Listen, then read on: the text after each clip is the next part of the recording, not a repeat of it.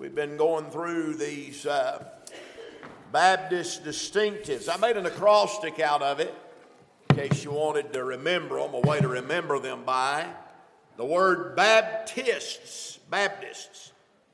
B is for biblical authority. We studied on that.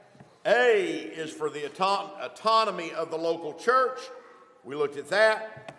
P is for the priesthood of the believer. I is for individual, P is for the priesthood of the believer. T is for two offices, pastor and deacon. I is for individual soul liberty. S is, we'll study tonight.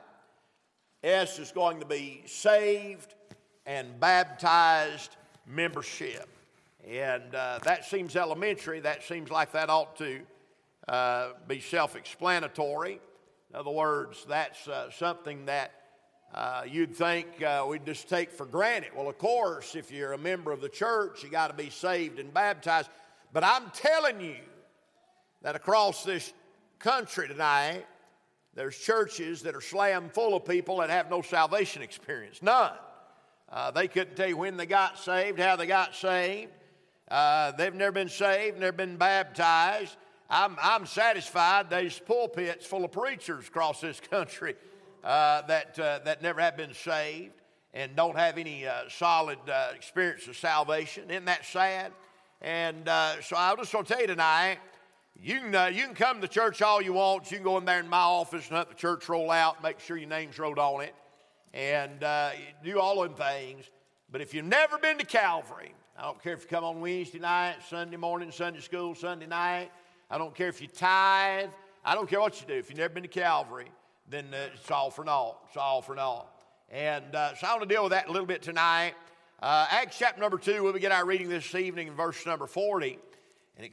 And actually today, on the way home, toward the end of the message, I'm going to deal with something God spoke to my heart about on the way home this evening that I never had thought of.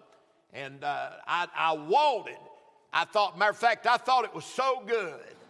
I said, I'll preach that one Sunday morning, because when you're a preacher, you always try to save your best stuff for Sunday morning. And I thought I'll preach that on Sunday morning.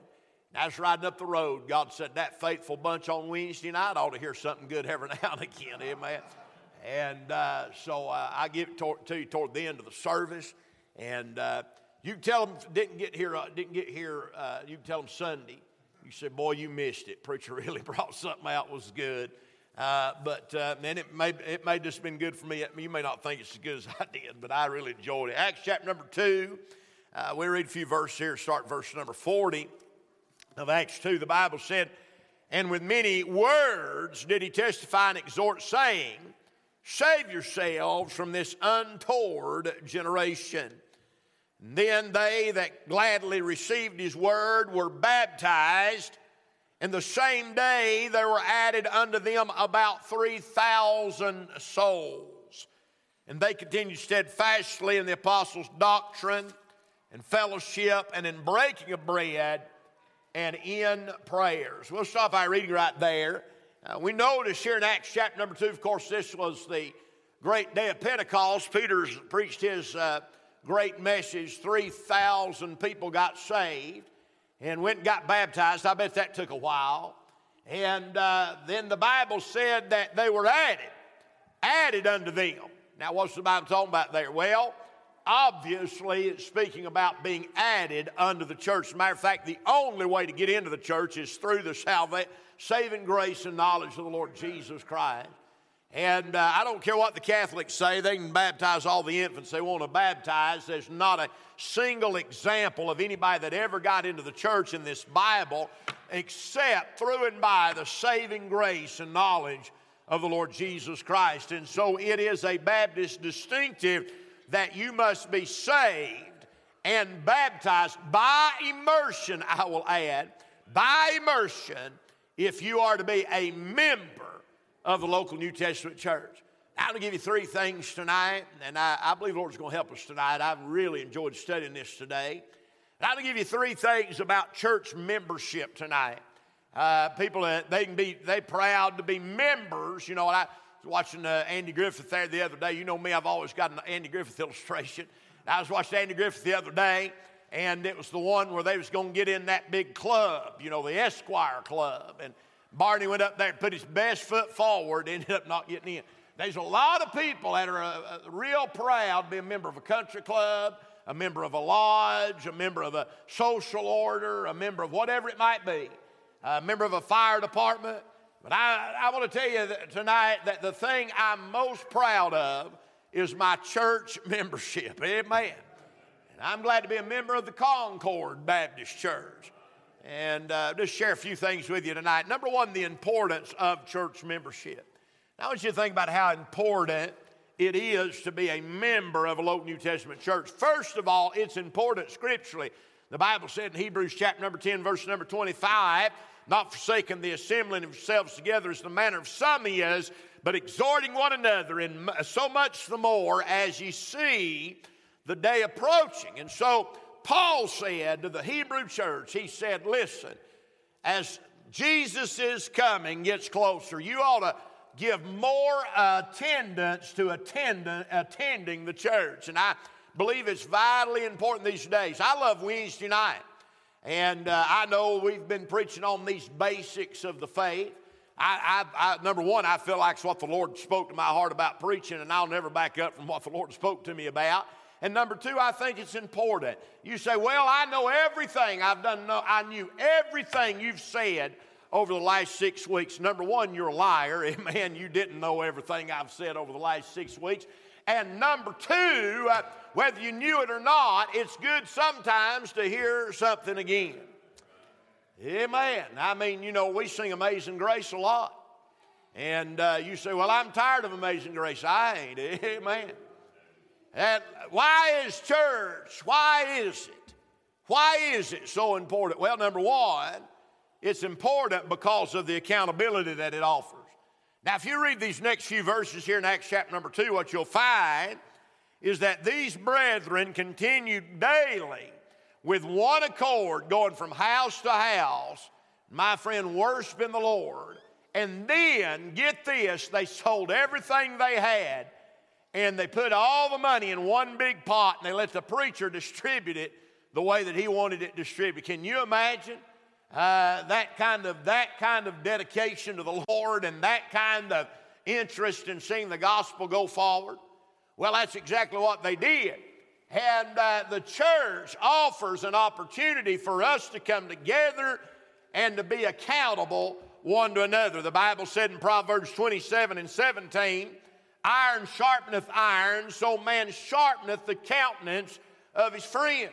And can I say to you tonight that I need my brothers and sisters in Christ so that somebody can call me out when I'm wrong. And we live in this day where everybody's touchy-feely about everything, and everybody gets their feelings hurt real easy and gets offended real easy. And the world will tell you however you want to live is okay. And I mean, in this day and hour, it don't hardly matter what you do. There's a crowd out there that'll tell you it's all right. But I'm glad that I can come to a church that I know that if I get off in left field somewhere, somebody is going to say something to me about it. And that's your real friends, by the way, is the ones that look you in your God-given eyeballs and say, look, you're slipping up right here. I love you. Let me help you. Let me encourage you to do the right thing here. I'm telling you that the church brings about some accountability. I believe everybody ought to be a member of a church because the group of people that are together holds you accountable to the Lord. And we need that. We need accountability. But then also, church membership is important because of instruction. You know who Paul, this is deep now, put on your thinking hat. You know who Paul wrote the 9 church epistles to? The churches. I told you that was deep. Somebody's going to have to say something. I tell you, I feel like I'm just preaching against a brick wall tonight. Y'all like drool running out of the side of your mouth. At least laugh at the jokes. I said Paul wrote the church epistles to the churches. How about that? You know who Jesus gave his revelation to? The church. Under the church at Laodicea, under the church at Philadelphia, under the church at Sardis, under the church at Thyatira, so on and so forth. So it is the church that has received the Word of God. You know, you say, well, I can learn about the Bible by sitting at the house, and you can, but you can't receive it the way that you will at the church. I'm glad for this. It's the place where I have received instruction from the Word of God. Then watch this. The church is important because it's where we're able to come together for corporate worship. And I tell you, people that have much maligned the church, you get on Facebook sometime and ask somebody if they go to church. I ain't got to go to church to be God's children. I'm one of God's young'uns. I don't have to go to church. And I'm going to tell you something. You say, well, I can get along with God and worship God going down the road in my car or at my house, and you can. But let me tell you what you can't do. You can't worship God with your brothers and sisters in Christ at the house or going down the road in your car.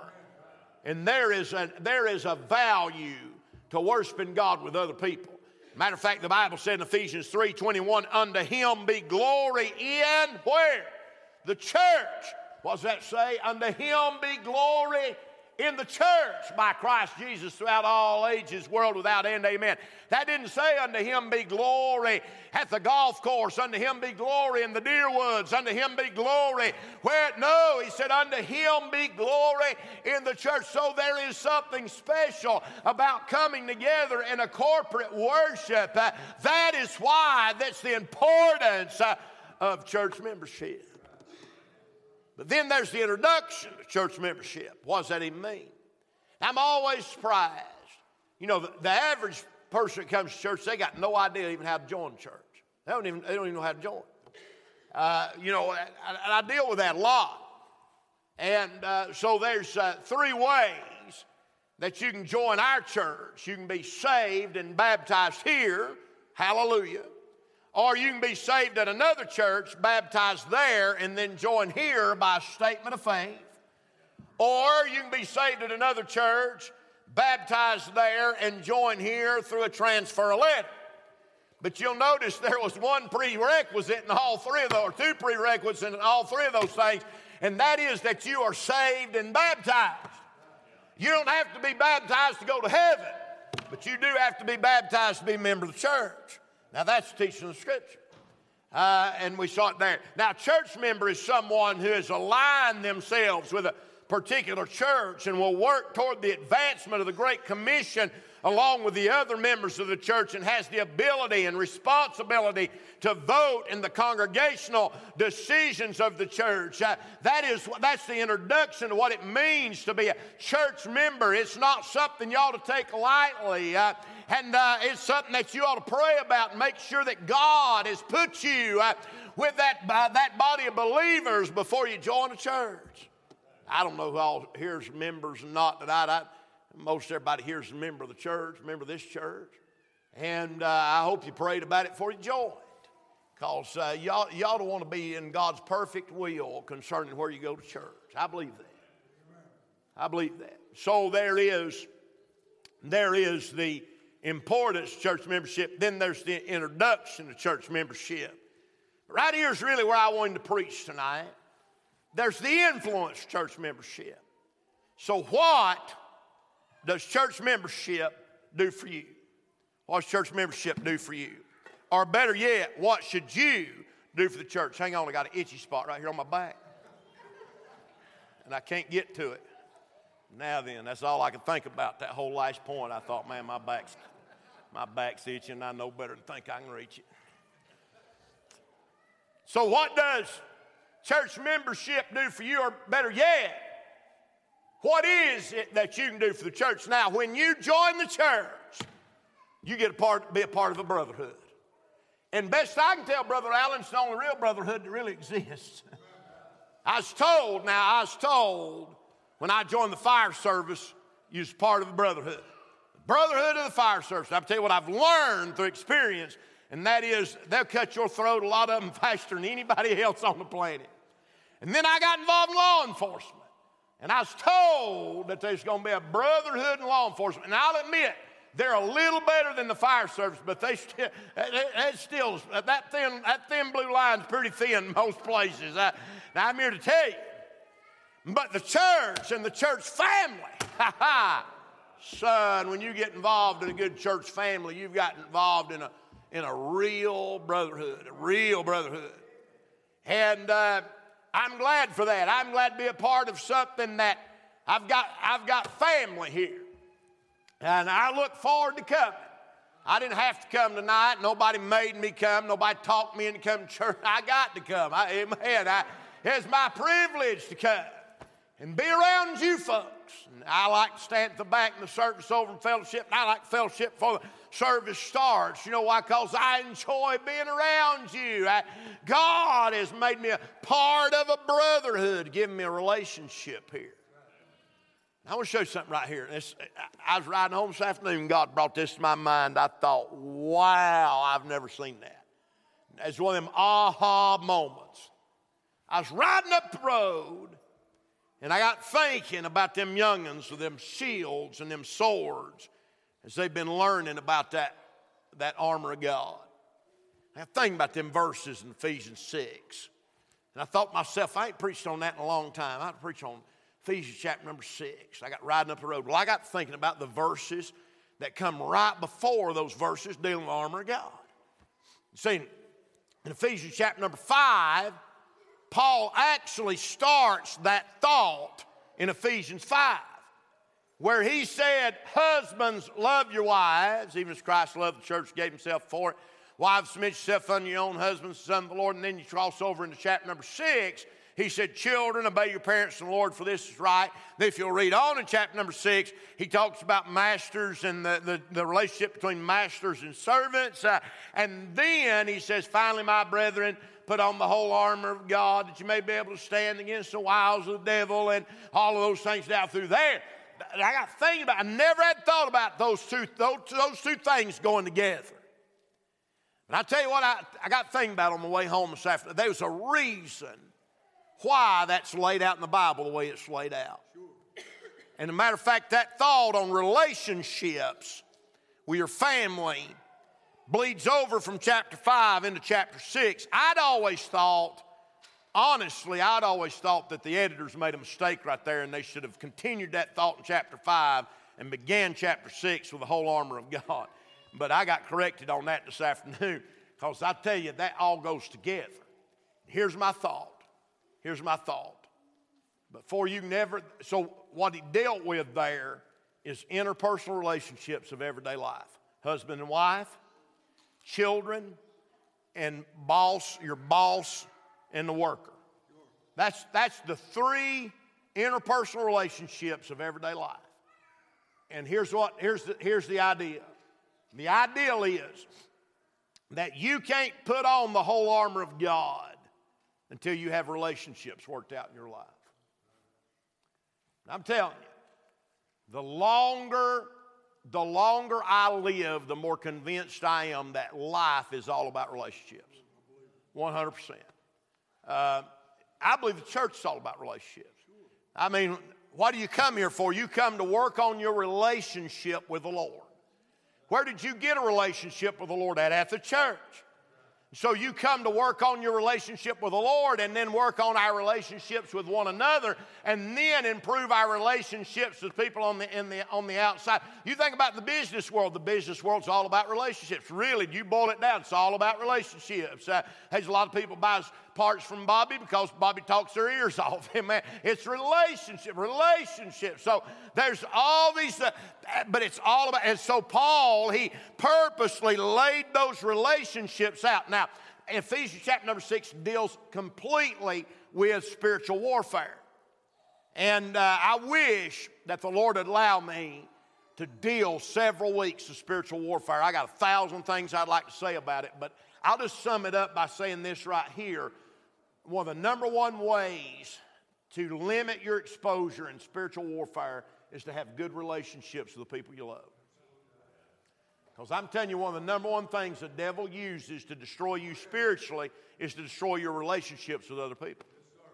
And so before you can never think about getting in the warfare and putting on the whole armor of God, you first got to get your relationships with husband, wife, and children, and a boss.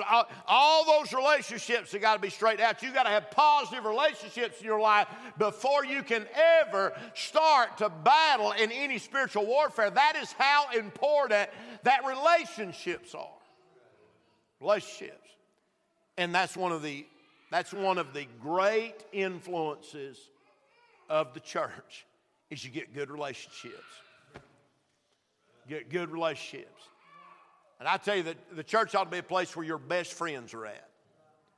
The people that you can't wait to see, the people that are the encouragers of your life, the people that you've got solid relationships with. That's the reason the church is so important in winning spiritual battles. It's because it's a place that encourages good relationships. And so, it is that the church does for us is the church builds our relationship with the Lord and with one another and with our family. But then the question comes, what do you do for the church? Well, I wrote down just 2 or 3 things here that I think that y'all think about. And I believe, number one, you ought to participate. I think it's your obligation to participate. In other words, Sunday morning, Sunday night, Wednesday night, I don't ever have to wonder where I'm going to be at. I'm going to be at the house of God and a lot of nights in between. You know why? Because God's done too much for me not to be here. I'm telling you, if I lived in an area, so what I'm about to say may rub the fur the wrong way on the cat. But if I lived in an area that didn't have a good Bible-believing church, you know what I'd do? Honestly, I'd go to one of them liberal churches. I would, rather than just not go. I would, just so I could say I'd made an effort. And then I'd get in there and try to work to change it if I could. Try to influence it some way to get it going a different. But I would not be out of church. I don't care if I lived in a place didn't have a church. I'd drive to where there was a church. I believe that strongly in being involved in a local New Testament church. Now, I'm glad I got a good church to go to that believes the Word of God, preaches the Bible. But I believe that strongly in being a part of the local New Testament church. See, I believe a man ought to participate in this church. I think that you fellas ought to say amen. That's participation. And if you don't like to say amen, practice it a little. Go out in the woods and holler amen, jump around and kick up some leaves. That'd be good. Learn to say amen, participate a little bit. You ladies, it wouldn't hurt for y'all to raise your hands, holler hallelujah every now and again. Participate. Get in there and do something. Participate. Come to the things that the church has. Everything the church offers, Sunday school, everything church offers. Be right there and be in your place, participate. But then, y'all ought not just to participate, but you ought to propagate. What does that mean, preacher? Well, y'all tell others about your church. Y'all invite others to come to church. Say, hey, I'd love for you to come to church Sunday. We'd love to see you. God really help you if you'll come to church this Sunday. Invite some people to come to church. I tell you, that's how churches grow. I think you get it's like a 6% turnaround, or maybe not even that much on knocking doors. But when somebody invites, and I'm not against knocking doors, I'm just telling you it's not the most efficient way to get people to come to church. But when somebody invites somebody else they know, that's the highest percentage of turnarounds you can possibly get, is giving a personal invitation to somebody you know. And I believe church folks ought to do that. I believe you ought to do it. You know what I believe? It's Wednesday night.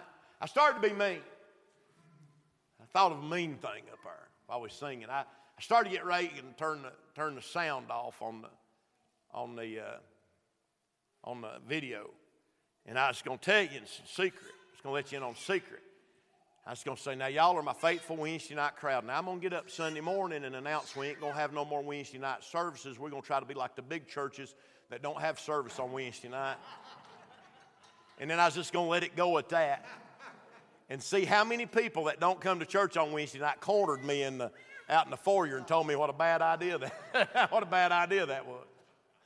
I thought it'd be funny, and then I thought, no, that might stir division. I better not do that. But you know, hey, get out and invite somebody. Sunday morning, tell somebody about Sunday school if they didn't come. Tell them about Wednesday night if they weren't here. Propagate your church a little bit, and then, lastly, if you're going to be a member of the church, you ought to pay. You ought to pay. It's kind of like the man and woman got in the car that day and fussing about the preacher, talking about how he just didn't have it today, and the choir was off, the special singer didn't do too hot, just throwing off on everything that happened. Little boy sitting back there, and he said, well, I thought it was a pretty good show for $1.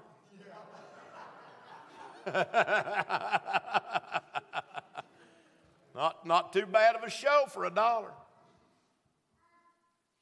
You know, I know it's Wednesday night crowd, but I believe in tithing.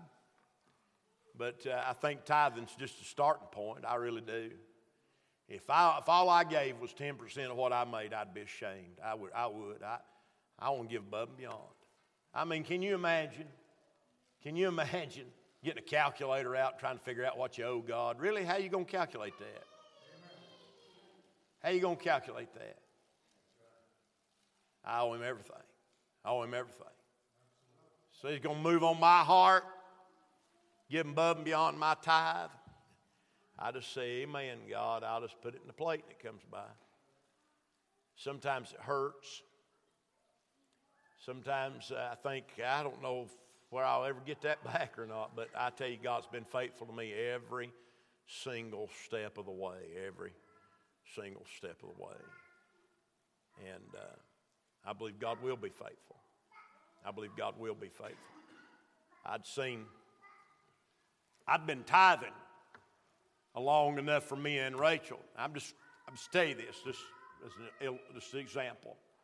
I'd been tithing in cash enough to cover me and Rachel's tithe, and then this morning I got that Rocket Money app on my phone, and it come across on there, said a large transaction has been detected. And I looked, and Rachel had paid her tithe out of her bank account because I hadn't told her that I was paying both our tithes.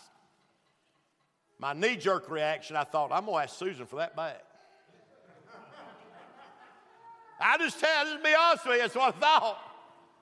I mean, that was a mistake.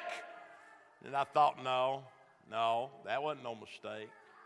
That was exactly what God wanted. That's exactly what God intended. And so I said, glory to God. You ought to be somebody that's willing to pay. You know, you say, well, I ain't got much. That's the good thing about God. He ain't looking at the number. Matter of fact, they were sitting there watching one day at the temple, people throw in the money. And that little old widow woman, she had less than everybody else, but the Lord said she gave more than everybody here.